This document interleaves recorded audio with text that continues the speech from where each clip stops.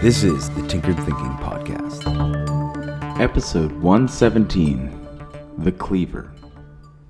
The well-oiled zoom is the ability to zoom in and out on subjects.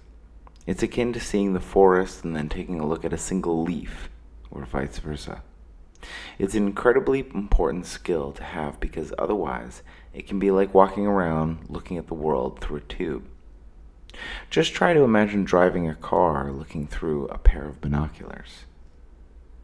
Sometimes, however, things can get to the point where our zoom is effectively stuck, and life is constantly focused on one thing.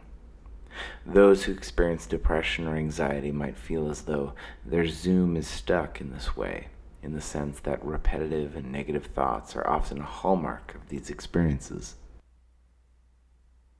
If such a sort of condition were literalized as a tube someone felt forced to perpetually view the world through, how eager would a person crave a way to chop down that tube, to get that zoom working again, and see the world in a different, larger, more generous context?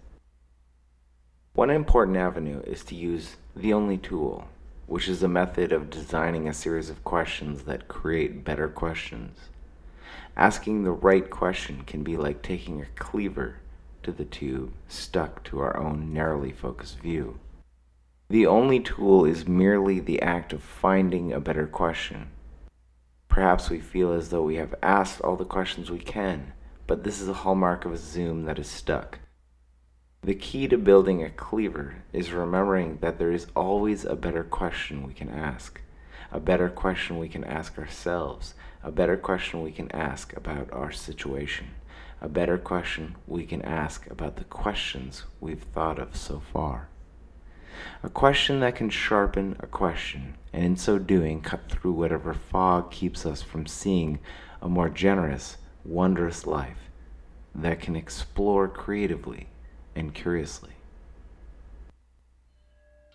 This episode references episode 54, The Well-Oiled Zoom, episode 30, The Only Tool, and episode 113, The Tube. If you'd like to fully understand those references, please check out those episodes next. Any questions are always welcome, and until tomorrow, be careful about the context.